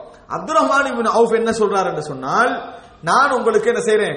நான் உங்களுக்கு, நீங்க விரும்பினா நான் உங்களுக்கு பொறுப்பெடுக்கிறேன். நான் என்றைக்கு அப்துர் ரஹ்மான் இப்னு அவுஃப் தனக்கு ஆட்சி வேண்டாம் என்று விட்டு கொடுத்தாரோ, அந்த நேரத்தில் செய்தி எப்படி வருது தெரியுமா? மக்கள்ல எவரும் அலி ரலியல்லாஹு அன்ஹு அவர்களையோ உஸ்மான் ரலியல்லாஹு அன்ஹு அவர்களையோ பின்தொடர்ந்து போவதை நான் பார்க்கவில்லை. எல்லாரும் அப்துர் ரஹ்மான் இப்னு அவுஃப் பின்னால வந்துட்டாங்க. மக்களுடைய பார்வை எப்பயும் விட்டு கொடுக்கிற ஒரு பின்னால தான் என்ன செய்யும்? இருக்கும். எல்லாரும் அப்துர் ரஹ்மான் இப்னு அவுஃப்க்கு பின்னால வந்துட்டாங்க. அவருக்கு பின்னால யாருமே போகல. யாரு? உஸ்மான் ரலியல்லாஹு அன்ஹு அவர்கள், அலி ரலியல்லாஹு அன்ஹு அவர்களுக்கு பின்னால யாருமே என்ன செய்யல, போகவில்லை. எல்லாரும் அப்துர் ரஹ்மான் இப்னு அவுஃப்க்கு பின்னால வராங்க, இவர் என்ன முடிவெடுக்க போறாரு அப்படி என்று சொல்லி. அன்புள்ள சகோதரர்களே, இது அப்துர் ரஹ்மான் இப்னு அவுஃபுடைய வாழ்க்கையில நம்ம பார்க்கக்கூடிய மிகப்பெரிய ஒரு பிளஸ், மிகப்பெரிய ஒரு பிளஸ் ஆன ஒரு விஷயம். இன்னும் சொல்ல போனால், அப்துர் ரஹ்மான் இப்னு அவுஃபுக்கு நபிகளாருடைய மனைவிமார்களுடைய ஆதரவு இருக்குது. அது மிக பலமான ஆதரவு. அவ்வளவு ஒரு நம்பிக்கையான ஒரு மனிதராக இருந்தார்கள். அப்படிப்பட்ட ஒரு பேணுதலான ஒரு மனிதராக இருந்தார்கள். அவர்கள் உம்ராவுக்கு போற நேரத்தில் பொறுப்பாக அனுப்பப்பட்டவர்கள் அப்துர் ரஹ்மான் இப்னு அவுஃப் என்ன ஒருவர். ஆனால் இந்த விஷயத்தை என்ன செய்றாரு? விட்டு கொடுக்கிறார். இந்த விட்டு கொடுப்பெல்லாம் நம்ம இன்றைய நாட்களோடு ஒப்பிட்டு பார்க்கிற நேரத்தில் அவர்கள் எல்லாம் எப்படிப்பட்ட ஒரு தங்கமாக என்ன செய்திருக்கிறார்கள், வாழ்ந்திருக்கிறார்கள் என்பதை நாம் என்ன செய்கிறோம், பார்க்கிறோம். அன்புள்ள சகோதரர்களே, இதையும் தாண்டி நிறைய பேர் ஒரு விஷயத்தை மறந்து விடுகிறார்கள். அலி ரலியல்லாஹு அன்ஹு அவர்களுடைய ஒரு சிறந்த குணாதிசயத்தை மறந்து விடுகிறார்கள். ஏனென்றால் அலி ரலியல்லாஹு அன்ஹு அவர்கள் ஆட்சிக்கு ஆசைப்பட்டார் அப்படி என்பது நம்ம வரலாற்றில் பார்க்கிறோம். வரலாற்றில் என்ன செய்கிறோம், பார்க்கிறோம். ஆனால் ஆசைப்பட்டார் என்ற ஒரு காரணத்தை வச்சே நம்ம என்ன செய்யறோம் என்று சொன்னால், அவருடைய மிக முக்கியமான ஒரு நல்ல குணத்தை என்ன செஞ்சிடறோம், மறந்து விடுகிறோம். அன்புள்ள சகோதரர்களே, நீங்க நினைக்கிறீங்களா ஆட்சிக்கு ஆசைப்பட்ட ஒருவர் 25-30 வருஷம் சும்மா உட்கார்ந்துருப்பாங்க? ஆட்சிக்கு ஒருத்தர் ஆசைப்பட்டுட்டான்னு வைங்களே, அவர் 25-30 வருஷமா தோல்வி அடைஞ்சு வாரான்னு வைங்க, அவர் சும்மையே இருப்பாரா? ஃபுல் பவர் இருக்குது, பலம் இருக்குது, மக்கள்கிட்ட ஆதரவு இருக்குது, ஃபித்னா உண்டாக்குவாரா இல்லையா? ஃபித்னா உண்டாக்குவார். ஆனால் அபூபக்கர் ரலியல்லாஹுடைய ஆட்சி காலம் மிக சிறந்த ஒரு அமைதியான ஒரு நபராக எல்லா வகையிலும் அபூபக்கர் ரலியல்லாஹு அவர்களுக்கு ஒத்துழைப்பு கொடுக்கக்கூடியவராக ஒரு யார் இருந்தார்? அலி ரலியல்லாஹு அவர்கள் இருந்தார்கள். உமர் ரலியல்லாஹு ஆட்சிக்கு வராங்க, மிகப்பெரிய ஒரு மனிதராக உமர், அதாவது அலி ரலியல்லாஹு அன்ஹு இருந்தார். இன்னும் சொல்ல போனால் உமருடைய மிக முக்கியமான ஆலோசகர்களில் ஒருவராக அலி ரலியல்லாஹு அன்ஹு இருந்தார்கள். அது எல்லாவற்றையோட சிறப்பு என்ன தெரியுமா? Abdur Rahman ibn Awf Ali ரலியல்லாஹு அன்ஹு அவர்கள்ட்ட பேசுறாங்க. இப்ப என்னன்னு சொன்னால், இப்ப நாளைக்கு மதீனா பள்ளி வாயில்ல யார் ஆட்சியாளர் சொல்லணும், மக்கள் பையத்து செய்யணும். அதனால நேர போறார் Abdur Rahman ibn Awf Ali ரலியல்லாஹு அன்ஹு போறாங்க. பள்ளியில வச்சு அலி ரலியல்லாஹு அன்ஹு போறாங்க. அலியே, நான் நீங்க அலி ரலியல்லாஹு அன்ஹுக்குள்ள சிறப்பு எல்லாம் சொல்றாரு. சொல்லிட்டு சொல்றாங்க, ஆனால் மக்கள் உஸ்மானுக்கு சமனாக வேற யாரையும் வைப்பதாக எனக்கு என்ன செய்யல, விளங்கல. மக்களுடைய முழு ஆதரவு யாருக்கு இருக்குது? உஸ்மானுக்கு இருப்பதாகவே நான் நினைக்கிறேன். ஃபலா தஜஅலன்ன அலைக்க சபீலா. எனவே நீங்கள் விமர்சிக்கப்படுகின்ற இடத்திற்கு உங்களை என்ன செய்ய வேண்டாம், ஆளாக்கி கொள்ள வேண்டாம் என்று சொன்னார். அப்படின்னா என்ன? அமைதியாக இருங்கன்றார், பொறுமையா இருங்கன்றார், வேற எதுவும் சொல்லல. நேர உஸ்மான்ட்ட போனாரு. அப்துர் ரஹ்மான் இப்னு அவுஃப் பையத் செஞ்சார் உஸ்மான் ரலியல்லாஹு அன்ஹுவுக்கு. உஸ்மான் ரலியல்லாஹு அன்ஹுவுக்கு பையத்து செய்தார்கள். அடுத்து ஒவ்வொருத்தராக பையத்து செய்தார்கள். அடுத்தது அலி ரலியல்லாஹு அன்ஹு அவர்கள் என்ன செய்தார்கள்? பையத்து செய்தார்களே தவிர எந்த ஒரு குழப்பத்தையோ எந்த ஒரு பிரச்சனையோ அலி ரலியல்லாஹு அன்ஹு என்ன செய்யல, போடவில்லை. இன்னும் சொல்ல போனால் உஸ்மான் ரலியல்லாஹு அன்ஹு அவர்கள் அதாவது முற்றுகையிடப்பட்டிருக்கிற நேரத்தில் அவர்களுக்கு பாதுகாப்பாக இருந்த நபித்தோழர்களில் அலி ரலியல்லாஹு அன்ஹு அவர்கள் மிக முக்கியமான ஒரு நபித்தோழர் என்பதை நாம் என்ன செய்ய வேண்டும், புரிந்து கொள்ள வேண்டும். எனவே அன்புள்ள சகோதரர்களே, அலி ரலியல்லாஹு அன்ஹு அவர்கள் ஆசைப்பட்டார் என்றால் ஆசைப்பட்டார், படுவதற்கு தகுதியானவர். அவர் ஆசைப்படுவதற்கு மிகவும் தகுதியானவர், பொருத்தமானவர். ஆனால் எந்த ஒரு ஃபித்னாவையும் வருவதையோ உருவாக்குவதையோ விரும்பி இருக்கவில்லை, ஏற்படுத்தவும் இல்லை. விட்டுக் கொடுப்பு, பணிவு என்பது எப்படி எந்த லெவல்ல இருந்தது என்பதை நாம் என்ன செய்கிறோம், பார்க்கிறோம். அன்புள்ள சகோதரர்களே, இது மாத்திரமல்ல, நாம் வரலாற்றிலே அதாவது நபித்தோழர்களுக்கு மத்தியிலே நடந்த விட்டுக் கொடுப்புகள் ஒன்றல்ல இரண்டல்ல. அவர்கள் எப்படியெல்லாம் தங்களது நிலையிலே என்ன செய்தார்கள், சிறந்த முறையிலே நடந்து கொண்டார்கள் என்ற நிலையை பார்க்கிறோம். ஒரு யுத்தகலம் ஜமல் யுத்தகலம். இந்த ஜமல் யுத்த களத்திலே ஜுபைர் இப்னு அவ்வாம் ரலியல்லாஹு அன்ஹு அவர்கள் தான் இந்த ஜமல் யுத்தத்துக்கு காரணகர்த்தாக்களில் அவரும் ஒருவர். யாரு? ஜுபைர் இப்னு அவ்வாம் அவர்கள் ஜமல் யுத்தத்துடைய காரணம். அதாவது யுத்தத்தை ஏற்படுத்தணும் அவர் விரும்பல, ஆனா யுத்தம் என்கின்ற நிலை வருவதற்கு அது ஆளாகிட்டு. யுத்த களத்தில் இருந்து கொண்டிருக்கிற நேரத்தில் அலி ரலியல்லாஹு பாருங்க, எதிரணியில ஜுபைர் இப்னு அவ்வாம் இருக்கிறாரு, இந்த படையில அலி ரலியல்லாஹு இருக்கிறாங்க. இந்த அலி ரலியல்லாஹு ஆட்சிக்கு வந்த பிறகு நடக்கக்கூடிய விஷயம். அந்த நேரத்தில் ஜுபைர் இப்னு அவ்வாமுடைய ஒட்டகமும் அலி ரலியல்லாஹு ஒட்டகம் கிட்ட நெருங்குற நேரத்தில் அலி ரலியல்லாஹு என்ன செய்தார்கள் என்று சொன்னால், ஜுபைர் இப்னு அவ்வாமுடைய ஒட்டகத்துக்கு நேர இந்த ஒட்டகத்தை கொண்டு போறாங்க. ஏன்னா நிச்சயமாக அலி ஜுபைரை வெட்ட போறதும் இல்ல, ஜுபைர் அலி ரலியல்லாஹு அவர்களை வெட்ட போவதும் கிடையாது. மஷூரால இருந்தவங்க, ஷூரா சபையில இருந்தவர்கள். பிற்காலத்தில் நாங்கள் இருப்பது ஹக்கு என்பதற்காக யுத்தம் என்கின்ற இடம் வந்துட்டு ஆட்சியின் இடத்துல அந்த ஒட்டகத்துடைய கழுத்தும் அப்படி நெருங்கி கொள்ற நேரத்தில் அலி ரலியல்லாஹு அவர்கள் ஜுபைரை பார்த்து கேட்கிறார்கள், யா ஜுபைர் அத்தஸ்குர், ஜுபைரே உங்களுக்கு ஞாபகம் உண்டா, உங்களுக்கு ஞாபகம் இருக்கிறதா, நானும் நீங்களும் ரகசியமாக பேசிக் கொண்டிருக்கிற நேரத்தில் ரசூல் ஸல்லல்லாஹு அலைஹி வஸல்லம் காலத்தில் நபி அவர்கள் உங்களை பார்த்து கேட்டார்கள், அத்துஹிப்புஹு, நீங்கள் அலியை விரும்புகிறீர்களா என்று கேட்டார்கள். அதற்கு நீங்கள் சொன்னீர்கள் ஆம் என்றீர்கள். ரசூலுல்லாஹி ஸல்லல்லாஹு அலைஹி வஸல்லம் உங்களை பார்த்து சொன்னார்கள், துகாதிலுஹு வ அன்த பாலிமுன் லஹு, நீங்கள் அநியாயம் இழைத்த நிலையில் அவரோடு ஒரு காலத்தில் யுத்தம் செய்வீர்கள் என்று ரசூலுல்லாஹி ஸல்லல்லாஹு அலைஹி வஸல்லம் சொன்னது உங்களுக்கு ஞாபகம் இருக்கான்னு கேட்டாங்க. துகாதிலுஹு வ அன்த பாலிமுன் லஹு, உங்கள் பக்கம் தவறுல நீங்க இருப்பீங்க, அந்த நேரத்தில் அலிக்கு எதிராக நீங்க என்ன செய்வீங்க, யுத்தம் செய்வீர்கள், உங்களுக்கு ஞாபகம் இருக்கான்னு கேட்டாங்க. வேற எதுவும் சொல்லல, வேற பெரிய பயான்கள் பண்ணல, வேறு விளக்கங்கள் எல்லாம் சொல்லவில்லை. இவ்வளவு படை திரட்டி வந்ததுக்கு ஜுபைர் இப்னு அவ்வாம் ஒரு காரணம். அந்த வார்த்தையை சொன்ன உடனே ஜுபைர் இப்னு அவ்வாம் அவர்கள் ஸ்தம்பித்து விட்டார்கள். ஞாபகம் வருகிறது அவருக்கு.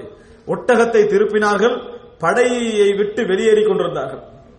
அந்த படையை விட்டு என்ன செஞ்சாங்க, அவர்கள் வெளியேறினார்கள். அந்த நேரத்தில் அவருடைய மகன் ஒருவர் சத்தமிட்டார்கள், அதாவது ஜபானன், அதாவது நீங்கள் கோழைத்தனமாக போறீங்களா தந்தையே அப்படின்னு என்ன செய்தார்கள், கோலத்தனமா என்ன செய்றீங்க, யுத்த களத்தில் வெளியேறீங்களான்னு கேட்டாங்க. அப்ப அந்த ஜுபைர் இப்னு அவ்வாம் சொன்னார்கள், கத் அரஃபன் நாசு அன்னி லஸ்து பிஜப்பான், நான் கோழை அல்ல என்பது எல்லா மக்களுக்கும் தெரியும். நான் கோழை அல்ல என்பது எல்லா மக்களுக்கும் தெரியும். வலாக்கின்ன அலியன் ஹத்ததனி பிஹதீஸின், அலி ரலியல்லாஹு அன்ஹு அவர்கள் எனக்கு ஒரு செய்தி இப்ப சொன்னார்கள், நான் இப்ப திரும்பியே ஆக வேண்டும். நான் என்ன செய்யணும், நான் திரும்பியே ஆக வேண்டும் என்கின்ற அமைப்பில் ஒரு செய்தியை சொன்னார்கள் என்று ஜுபைர் இப்னு அவ்வாம் சொல்லிவிட்டு படையை விட்டு வெளியேறினார்கள். அந்த நேரத்தில் ஒருவர் என்ன செய்தார், அம்பெய்து ஜுபைர் இப்னு அவ்வாம் அவர்களை கொன்றார்கள் என்பதை பார்க்கிறோம். முனாஃபிக்குகளில் ஒருவர் ஜுபைர் இப்னு அவ்வாம் அவர்களை கொண்டார்கள். அல்லாஹ் தஆலா எப்படி அவருடைய உயிரை காப்பாத்தினா பாத்தீங்களா? முஸ்லிம்களால் அவர் என்ன செய்யல, கொல்லப்படவில்லை. உங்களுக்கு தெரியுமா, ஒவ்வொரு நபித்தோழர்களையும் மிகச்சிறந்த நபித்தோழர்கள் தான் கொல்லப்படுகிற நேரத்தில் ஒரு முஸ்லிமுடைய கையால கொல்லப்படக்கூடாத இடத்துல இருந்தாங்க. ஏண்டா அது ஒரு பெரிய ஃபித்னான்னு நினைச்சாங்க. உமர் ரலியல்லாஹு அன்ஹு குத்தப்பட்ட உடனே முதலாவது என்ன கேட்டாங்க, மன் கதலனி, என்ன கொன்றவர் யாருன்னு கேட்டாங்க. அப்ப சொன்னாங்க அபூ லுலுவா ஃபைருஸ் இப்னு முல்ஜிம் என்று சொல்றவர் கொண்டார். அப்ப உமர் முதலாவது சொன்னது அல்ஹம்துலில்லாஹ், எல்லா புகழும் அல்லாஹ்வுக்கே, அல்லாஹ் எனது மரணத்தை ஒரு முஸ்லிமுடைய கையால வைக்கல. இதை என்னத்துக்கு சொன்னாங்க தெரியுமா? நான் ஃபித்னாக்காரன் அல்ல என்பதை விளங்கிக் கொள்வதற்காக சொன்ன வார்த்தை அதெல்லாம். நான் ஃபித்னாக்காரனாக இருந்தா மட்டும்தான் ஒரு முஸ்லிம் என்ன செய்வான், கொள்வான். நான் ஏதோ ஒரு குழப்பத்துக்கு காரணமா இருந்தால்தான் ஒரு முஸ்லிமுடைய கையால் ஒன்று நான் ஃபித்னால இருக்கணும் அல்லது அவன் ஃபித்னால இருக்கணும். அப்படிப்பட்ட ஒரு நிலைமையில நான் கொல்லப்பட்டிருந்தால் என் ஆட்சியில் ஒரு ஃபித்னா இருக்கிறதுன்னு அர்த்தம். கொன்றவர் காபிராக இருந்தால் நான் என்ன செய்யல, குழப்பம் ஏற்படுத்தவில்லை என்ற அர்த்தம். அதனாலதான் அந்த கேள்வி என்ன செய்தார்கள், உமர் ரலியல்லாஹு அன்ஹு அவர்கள் கேட்டார்கள் என்பதை பார்க்கிறோம். அன்புள்ள சகோதரர்களே, அடுத்த செய்தியாக எங்களுக்கு தெரியும், ரசூலுல்லாஹி ஸல்லல்லாஹு அலைஹி வஸல்லம் அவர்களுடைய இரண்டு பேரர்கள் ஹசன் ஹுசைன் ரலியல்லாஹு அன்ஹுமா. அலி ரலியல்லாஹு அன்ஹு அவர்களுடைய மரணத்துக்கு பின்னால் ஆட்சிக்கு வந்தவர் யார்? அலி ரலியல்லாஹு அன்ஹு மரணத்துக்கு பின்னால அந்த மக்கா மதீனா ஆட்சிக்கு வந்தவங்க யாரு? ஹசன் ரலியல்லாஹு அன்ஹு அவர்கள் தான் என்ன செய்றாங்க, ஆட்சிக்கு வருகிறார்கள். ஹசன் ரலியல்லாஹு அன்ஹு ஆட்சிக்கு வந்த உடனே ஹசன் ரலியல்லாஹு அன்ஹு அவர்கள் ஒரு முடிவுக்கு வராங்க. என்ன முடிவுக்கு வராங்கன்னு சொன்னால், அஹ்லுல் பைத்தினருக்கு நடக்கக்கூடிய இந்த விஷயத்துக்கெல்லாம் ஒரு முடிவு கட்ட வேண்டும். ஆட்சி என்பது இப்ப ஹசன் அதாவது அவருடைய நோக்கம் வந்து ரசூலுல்லாஹோட குடும்பத்துக்குள்ள ஆட்சியை நுழைக்கிறதெல்லாம் இல்ல. அவருடைய பிரதான நோக்கம் என்னன்னா, மக்கள் எல்லோரும் இங்க என்னது ஜசீரத்துல் அரபுல அங்க இங்க எல்லாம் எனக்கு பையத்து செய்திருக்கிற நேரத்தில், நான் தான் ஆட்சியாளராக இருக்கிற நேரத்தில் சிரியால முஆவியா ரலியல்லாஹு அன்ஹு என்ன செய்றாங்க, ஆட்சியை நடத்திக்கிட்டு இருக்கிறாங்க. இது பிழை. ரெண்டு ஆட்சி என்ன செய்யக்கூடாது, இருக்கக்கூடாது. ரசூல் ஸல்லல்லாஹு அலைஹி வஸல்லம் சொன்னாங்க, இதா பூயி அலில் கலீஃபத்தைனி ஃபக்துலுல் ஆஹர், ஃபக்துலுல் ஆஹர், இன்னொரு அறிவிப்புல ஆஹிர காயினம் மன் கான. ரெண்டு கலீஃபாவுக்கு பைஅத் செய்யப்பட்டால் அது இஸ்லாமிய சமுதாயத்தில் என்ன செய்வது, சரி வராது. எனவே அடுத்தவருக்கு நீங்க என்ன செய்ய, அவருக்கு மரண தண்டனை கொடுங்கள், கொல்லுங்கள் என்று ரசூலுல்லாஹ் சொன்னாங்க, யாராக இருந்தாலும் சரி. இந்த அடிப்படையில் ஹசன் ரலியல்லாஹு அன்ஹு முடிவெடுக்கிறாங்க, இதோட முடிச்சிடணும், இஸ்லாமிய ஆட்சி ஒன்றாக என்ன செய்யணும், மாற வேண்டும் என்று சொல்லி ஹசன் ரலியல்லாஹு அன்ஹு அவர்கள் ஒரு படை திரட்டினார்கள். அந்த படை எப்படிப்பட்ட படை தெரியுமா? நிறைய பேர் நினைக்கிறாங்க ஹசன் ரலியல்லாஹு அன்ஹு அவர்கள் வந்து என்னது ஒரு வீக்கான ஆளா இருந்த மாதிரி தான் ஷியாக்கள் என்ன செய்வார்கள், சொல்லுவார்கள். ஆனால் ஒரு படையோடு திரட்டினார்கள். அந்த படை சிரியாவை நெருங்கிக் கொண்டிருந்தது. அந்த படை சிரியாவை நெருங்கிக் கொண்டிருந்தது. அதுல போன அடுத்தது ஹிலாஃபத் ஒன்றாகணும் என்றதான் நோக்கம் அவருடைய, அல்லது மரணிப்பது. அப்ப முஆவியா ரலியல்லாஹு அன்ஹு அவர்கள், அதே போல அம்ர் இப்னு ஆஸ் ரலியல்லாஹு அன்ஹு அவர்கள், இவர்களும் அதாவது ஹசன் ரலியல்லாஹு அன்ஹு வார செய்தியை பார்ப்பதற்காக அனுப்புறாங்க, ஆள் அனுப்புறாங்க, பார்ப்பதற்காக ஆள் அனுப்புறாங்க. பார்த்த நேரத்தில் அம்ர் இப்னு ஆஸ் முஆவியா ரலியல்லாஹு அன்ஹு சொல்கிறார்கள், இன்னி அரா கதாயிப் அம்சாலல் ஜிபால், மலைகளை போல படைகளை நான் பார்க்கிறேன். என்ன சொன்னாரு, மலைகளை போல படையினரை நான் பார்க்கிறேன். நான் நினைக்கவில்லை, இன்னஹா தர்ஜி ஹத்தா தக்துல அக்ரானஹா, தனது எதிரி அணியை முடிக்காமல் அது திரும்பும் மட்டும் நான் என்ன செய்யல, நினைக்கவில்லை அப்படி என்று சொல்லி அம்ர் இப்னு ஆஸ் சொல்றாங்க. முஆவியா ரலியல்லாஹு அன்ஹு அவர்கள் யார்? சிறந்த தலைவர். சிறந்த தலைவர், மிகவும் தைரியமானவர், மிகவும் தைரியமானவர். அதாவது சிரியா மக்கள் முஆவியா ரலியல்லாஹு அன்ஹு அவர்களுக்கு இப்படி கட்டுப்பாடாக இருந்தார்கள், அந்த மாதிரி உயிர் கொடுப்பதற்கு தயாராக இருந்தார்கள். ஆனால் வகான கைரர் ரஜுலைன், அந்த ஹதீஸ்ல வருது அப்படி, இந்த அர்த்தம்ல வகான கைரர் ரஜுலைன், இதுக்கு எதிராக நம்ம அடுத்த வேலை செய்யணும் என்கின்ற ஒரு மனிதராக அவர் இருக்கவில்லை. யாரு?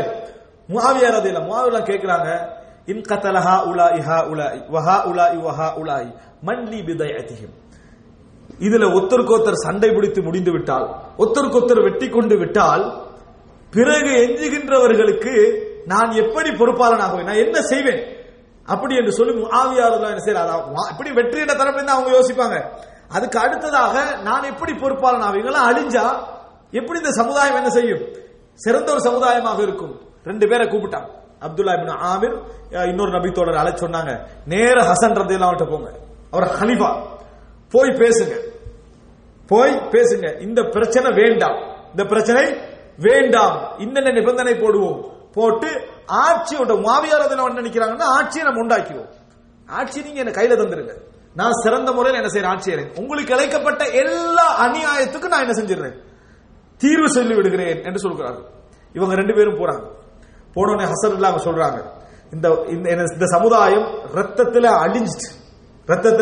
அழிஞ்சிட்டு, இதுக்குரிய அதாவது முடிவை பரிகாரத்தை நான் செய்யாது விட்டால் நான் பிழை, அதனால நான் செஞ்சுதான் ஆவேன் என்ற மாதிரி ஹசன் ரலியல்லாஹு என்ன செய்றாங்க, பேசுறாங்க. அப்ப சொல்றாங்க, இந்த அநியாயம் எல்லாவற்றுக்கும் பரிகாரம் முஆவியா என்ன செய்வாரு, நடந்த மக்கள் அவர் செய்யல, ஆனா மக்களுக்கு அநியாயமா கருதப்படும் எல்லாத்துக்கும் தீர்வு என்ன செய்வாரு, முஆவியா ரலியல்லாஹு அன்ஹு தீர்வு செய்வார். என்ன சொன்னாரும் முஆவியா அதுக்கு தீர்வு சொல்வார், முஆவியா அதுக்கு பரிகாரம் வழங்குவார், முஆவியா அதுக்கு முடிவு கட்டுவார் என்று சொல்லிக்கொண்டே இருந்த. எவ்வளவு கேட்டாலும் சரி, என்ன கேட்டாலும் சரி, எதை கேட்டாலும் சரி, எல்லா விஷயத்துக்கும் என்ன செஞ்சாங்க, சமாதானத்துக்காக வேண்டி எல்லாத்தையும் சொன்னார்கள். உடன்பட்டவுடன் ஹசன் ரலியல்லாஹு அன்ஹு அவர்கள் நேர கொண்டு போய் ஆட்சியை முஆவியா ரலியல்லாஹு கையில் என்ன செஞ்சாங்க, கொடுத்தாங்க. கொடுத்து ஆட்சி நீங்க செய்யுங்க, இந்த நிபந்தனைகளை நீங்க என்ன செய்யுங்க, பேணுங்க என்று சொல்லி ஆட்சியை கொண்டு போய் கையில கொடுத்தாங்க என்று சொன்னால் சுப்ஹானல்லாஹ், மக்கா மதீனா மட்டுமல்ல, இந்த மத்திய கிழக்குடைய அத்தனை படைப்பிரிவும் அவரை தலைக்கிறதா என்ன செய்யுது இருக்குது. இந்த ஆட்சியை கொண்டு போய் நீங்க செய்யுங்கன்னு கொடுக்க மனசு வருமா? நினைச்சு பாருங்க. ஒரு கத்தார் மாதிரி ஒரு டொட்டல்ல, கத்தர் இருக்குதே இந்த மாதிரி ஒரு டொட்டல்ல டோட்டல் மத்திய கிழக்குடைய ஆட்சி எல்லாம் அதை தாண்டி ஆட்சி ஆண்ட கையில் இருக்குது, ஹசனான கையில இருக்குது. இந்த சமுதாயம் ஒன்றுபட வேண்டும். முஆவியர் சொல்றாங்க, கீழே கொண்டு வாங்க, நான் இந்த அநியாயம் எல்லா விஷயத்துக்கும் நான் என்ன செய்கிறேன், முடிவு கட்டுகிறேன், என்ன நடந்ததுன்னு சொல்லி விசாரிச்சு என்று சொல்லுகிறார்கள். அதுக்கு முழுமையா உடன்பட்டு ஆட்சியை கொண்டு போய் கையில கொடுக்கிறாங்க. இஸ்லாமிய உம்மத் ஒரே தலைமை தூக்கில வருகிறது. ஆமுல் ஜமா, கூட்டமைப்பு வருடம் என்று சொல்லி அந்த ஹிஜ்ரி 41வது வருடம் அழைக்கப்பட்டது, கூட்டமைப்பு வருடம். அதுக்கு பின்னால் இந்த இஸ்லாமிய உம்மத் ஹசன் ரலியல்லாஹு அன்ஹு அவர்கள் செய்த இந்த விட்டு கொடுப்பின் காரணமாக 20 வருட காலம் ஒரே தலைமைத்துவத்தில் இருந்துச்சு. எத்தனை வருட காலம்? 20 வருட காலம். ரசூலுல்லாஹி ஸல்லல்லாஹு அலைஹி வஸல்லம் மிம்பரிலே உட்கார்ந்து கொண்டிருக்கிறார்கள். ஹசன் ரலியல்லாஹு அன்ஹு அவர்கள் சின்ன வயது, இறங்கி மக்களுக்கு பக்கத்துல ஓடுறாரு, திருப்பி ஓடி வந்து மிம்பர்ல ஏறுறாரு, மறுபடி இறங்கி ஓடுறாரு, மறுபடி ஓடி வந்து மிம்பர்ல ஏறுறாரு, இப்படியே ஓடிக்க நிற்கிறாரு. மக்கள் பக்கம் ஒரு முறை, ரசூலுல்லாஹ் பக்கம் ஒரு முறை. ரசூலுல்லாஹ் மிம்பர்ல வைத்துக் கொண்டு சொன்னார்கள், இன்னபினி ஹாதா சய்யிதுன் லஅல்லல்லாஹ யுஸ்லிஹு பிஹி பைன ஃபிஅத்தைன் அதீமத்தைன் மினல் முஸ்லிமீன். எனது மகன் ஒரு தலைவர், எனது மகன் ஒரு தலைவர், அல்லாஹு தஆலா இவரை கொண்டு மிகப்பெரிய 2 கூட்டத்துக்கு மத்தியிலே நடக்கக்கூடிய பிரச்சனை அல்லாஹு தஆலா சமாதானம் செய்து வைப்பான் என்று ரசூலுல்லாஹி ஸல்லல்லாஹு அலைஹி வஸல்லம் அவர்கள் சொன்னார்கள். மிகப்பெரிய 2 முஸ்லிம் சமுதாயத்துக்கு மத்தியிலே நடந்து கொண்டிருக்கக்கூடிய பிரச்சனைக்கு அல்லாஹு தஆலா இவரை கொண்டு சமாதானம் செய்து வைப்பார் என்று சொல்லி ரசூலுல்லாஹி ஸல்லல்லாஹு அலைஹி வஸல்லம் சொன்னார்கள். அது ஹிஜ்ரி 41வது வருடம் என்ன செய்தது, நடந்தேறியது என்பதை பார்க்கிறோம். அன்புள்ள சகோதரர்களை, விட்டுக் கொடுப்பு, விட்டுக் கொடுத்ததுதான் காரணம். இப்படி என்று சொன்னால் இவ்வளவு பெரிய ஒரு பகுதியை விட்டுக் கொடுத்ததன் ஒரு சின்ன விட்டுக் கொடுப்பு தான் 20 வருட காலம் இந்த சமுதாயம் ஒரே தலைமைத்துவத்தில் இருப்பதற்கு காரணமாகியது. ஒரு சிறிய விட்டுக் கொடுப்பு 20 வருட காலம் இந்த இஸ்லாமிய சமுதாயம் அதாவது ஒற்றுமை கீழே வாழ்வதற்கு காரணமாக. திருப்பி அது வந்தது எப்ப தெரியுமா? அப்துல் மலிக் இப்னு மர்வானுடைய காலத்துல தான் மறுபடியும் இதே 20 வருடம் திரும்பி வந்துச்சு. அப்படிப்பட்ட ஒரு சிச்சுவேஷனை ஏற்படுத்திய நீங்க உள்ளத்தால நினைச்சு பாருங்க. ஹசன் ரலியல்லாஹு அன்ஹு அவர்களை நினைத்தால் உங்கள் மனசு நெகிழ்கிறதா இல்லையா? ஹசன் ரலியல்லாஹு அன்ஹு நினைச்சா மனசு நெகிழ்கிறதா இல்லையா? இப்படி ஒரு 2 விட்டு கொடுப்பு இன்றைக்கு உள்ள தலைவர்கள் செஞ்சிட்டா இந்த சமுதாயம் உடனே ஒன்றாகிருமா இல்லையா? இப்படி ஒரு சாதாரண ஒரு விட்டு கொடுப்பு தான் இருக்குது. இங்க என்ன பிரச்சனை வந்து மார்க்கத்துல ஹக்கா பாத்திலான பிரச்சனை அல்ல. இந்த சீட்டை அவர் விட்டு கொடுக்க, அந்த சீட்டை இவர் விட்டு கொடுத்துட்டா இந்த சமுதாயம் ஒன்று வர்றதுக்கு மிகவும் லேசு. அவ்வளவு சிம்பிளான ஒரு என்ன பிரச்சனை? அதாவது ஒரு சாதாரண ஒரு சீட்டை விட்டு கொடுக்க மாட்டாங்க. ஒரு பிரச்சனை வந்தா இஸ்லாமிய அரசியலை எடுங்க அல்லது மார்க்க ரீதியான தலைமைத்துவத்தை எடுங்கள், ஒரு விட்டு கொடுப்பு செய்து எல்லோரும் ஒரே தலைமைத்துவக்குள்ள வருமண்டு விட்டோம்னு சொன்னா என்ன பெரிய மிடில் ஈஸ்டியா விட்டு கொடுக்குறாங்க. ஹசன் ரலியல்லாஹு விட்டு கொடுத்த மாதிரி மத்திய கிழக்கையா விட்டு கொடுக்க போறாங்க. நாளைக்கு அவரே இறங்க போற சீட்டை விட்டு கொடுக்க போறாங்க. அவ்வளவுதான். இதை விட்டு கொடுப்பதற்கு நம்மளுக்கு மனசு வரவில்லை. மார்க்க எத்தனையோ பிரச்சனைகளை நம்ம விட்டு கொடுப்பதற்கு மனசு வரவில்லை. அடுத்த ஒருத்தர் விட்டு கொடுக்க இருந்தா அடுத்தவர் நான் விட்டு கொடுத்தா நமது கௌரவம் என்ன ஆகிரும் அவர் நினைக்கிறாரு. இந்த லெவலில் தான் இந்த சமுதாயத்தில் பிரச்சனைகள் நீங்கள் பெரும்பாலும் பாருங்கள். ஹக்கு பாத்தில் என்பதை விட நீயா நானா என்றது, ஹக்கா பாத்திலா என்ற பிரச்சனைகளை பொறுத்த வரைக்கும் குறைவு, நீயா நானா என்பது அதிகம். ஹக்கா பாத்திலா என்றால் விட்டு கொடுக்கவே கூடாது. நீயா நானா என்ற விஷயத்தை என்ன செஞ்சிடணும், நாம் விட்டு கொடுக்க பழக வேண்டும். அந்த உணர்வு நம்மிடத்தில் என்ன செய்ய வேண்டும், வர வேண்டும். ரசூலுல்லாஹி ஸல்லல்லாஹு அலைஹி வஸல்லம் இறுதியாக ரசூலுல்லாஹி ஸல்லல்லாஹு அலைஹி வஸல்லம் அவர்கள் இப்ராஹிம் அலைஹிஸ்ஸலாம் அவர்கள் அதாவது ரப்பி அரினி கைஃப துஹ்யில் மௌதா, நீ எப்படி இறந்தவர்களை உயிர்ப்பிக்கிறாய் என்று சொல்லி எனக்கு காட்டு என்று கேட்டார்கள். அப்ப அல்லாஹ் தஆலா அவலம் துக்மின், நீங்க ஈமான் கொள்ளலையா என்று கேட்டது. என்னது, நான் ஈமான் கொண்டிருக்கிறேன், ஆனாலும் எனது கல்வி என்ன செய்யணும், ஆறுதல் அடைய வேண்டும் என்பதற்காக சொன்னார்கள். இதை கேட்ட உடனே நமது உள்ள எப்படி சிந்திக்கின்றா, இப்ராஹிம் அலைஹிஸ்ஸலாம் எப்படி சந்தேகப்பட்டாரு, இப்ராஹிம் அலைஹிஸ்ஸலாம் எப்படி சந்தேகப்படலாம், யோசிக்கிறா இல்லையா? இப்ராஹிம் அலைஹிஸ்ஸலாம் எப்படி சந்தேகப்படலாம், அவ்வளவு பெரிய நபி எப்படி சந்தேகப்பட்டாரு? நல்ல காலம் இது குர்ஆன்ல வந்தது, இது வந்ததுல குர்ஆன் ஹதீஸ்கள் என்ன செய்யல, வரல. அப்படி சந்தேகப்பட நம்ம நினைக்கிறோம். ஆனா இந்த சந்தேகம் நமக்கு உள்ளத்துக்குள்ள வருது பாருங்க, நமக்கு இப்ராஹிம் அலைஹிஸ்ஸலாம் அப்படி நினைச்சாரு.